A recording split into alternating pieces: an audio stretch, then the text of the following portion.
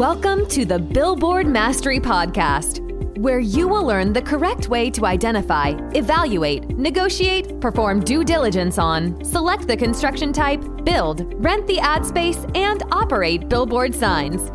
And now, here is your host, the guy that built from scratch the largest privately owned billboard company in Dallas-Fort Worth, Frank Rolfe. How low can you go? Well, in a limbo contest, that's important, but it's also important sometimes with billboards. This is Frank Rolfe, the Billboard Mastery Podcast. We're talking about short signs. Now, you don't see a lot of short signs out there in the world. Most signs, the battle seems to be who's taller. But sometimes, particularly in urban markets, you will come upon signs that are fairly low to the ground. So the question is, what happens when a sign is very, very short?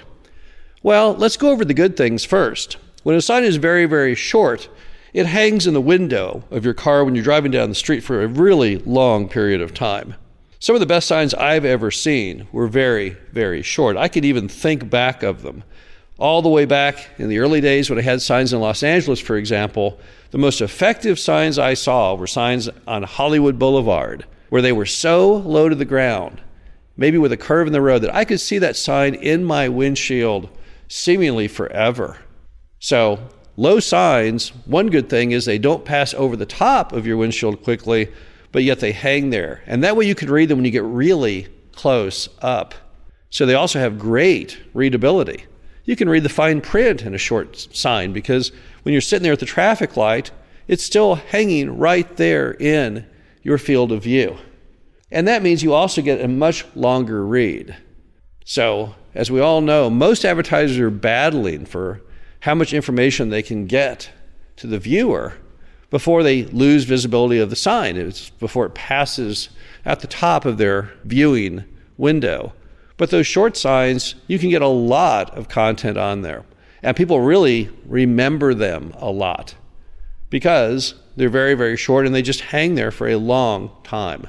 Finally, short signs are very, very unique because we don't see them very much. Again, you can think about all the short signs you see when you drive around, and I bet it's not many. Most of the signs that stand out in your mind are the ones that are really tall, but there's also ones that are really, really short that you think, wow, that's a great sign. That's a hugely visible sign. So then what's bad about short signs? If short signs have so many good attributes, what's bad? Well, there's basically two. Number one, blockage. When your sign is very short, almost anything will block it. All you have to have is a neighbor plant a tree, even a little tree, or maybe put it in a U.S. flag or their on-premise sign, because almost anything can cause you huge problems. It could be a street light. There's no limitations to what might pop up. It could come from the highway department, the street department, neighboring property. So as a result, you're constantly concerned about blockage. Now, the good news is with some short signs, there really isn't much ability to block.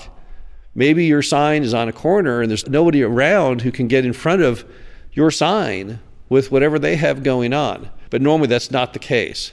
So you always have to be worried, thinking a step ahead of blockage.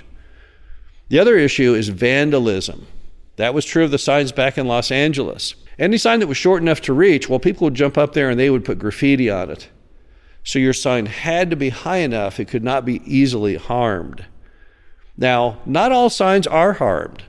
There are some signs that are short that are in really nice areas of town, that are very well lit around them, and there's nothing that ever happens to them. But there's other signs out there that at any given moment could be subject to being vandalized. I had some short signs that were constantly vandalized when I had my signs in Los Angeles. It got to be so bad that we took the catwalks on them and put barbed wire all the way around them, and it still didn't do any good. People were still able to find ways to get up there. So those are the two negatives of short signs. So given those two negatives, therefore, is it okay to own a short sign? Well, the key is you have to be smart about it. When you buy a short sign or you build a short sign, you have to know going in that there are risks. On the vandalism side, make sure that no one can reach the sign from the ground, obviously. And also make sure there's no way anyone can shimmy up the pole or the I-beam or the telephone pole to get up to that sign without a huge amount of physical effort. Because if it's very low, it's a very, very attractive item for someone to go up and vandalize and put some graffiti on it. So that won't work for you.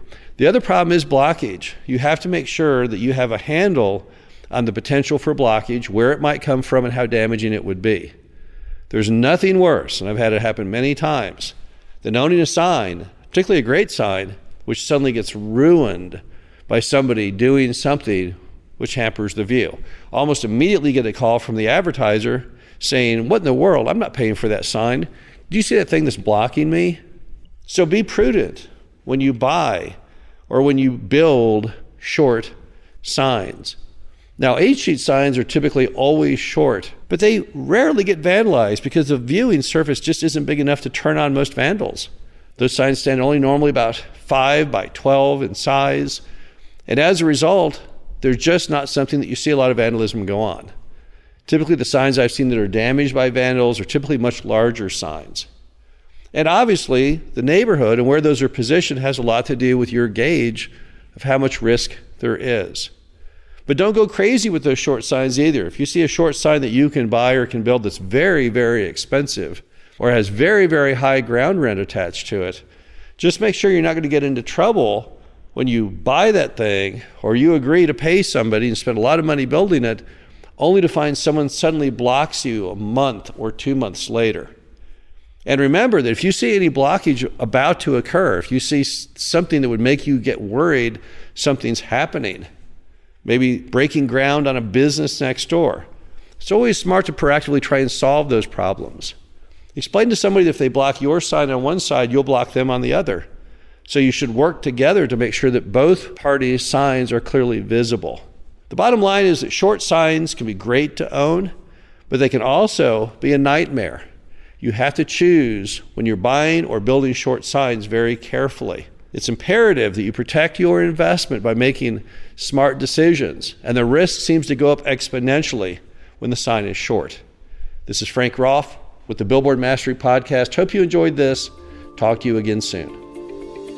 Thank you for listening to the Billboard Mastery Podcast. Be sure to visit us at www.billboardmastery.com, where you can find past episodes of this show, plus an array of information to help you successfully build, buy, and operate billboard signs.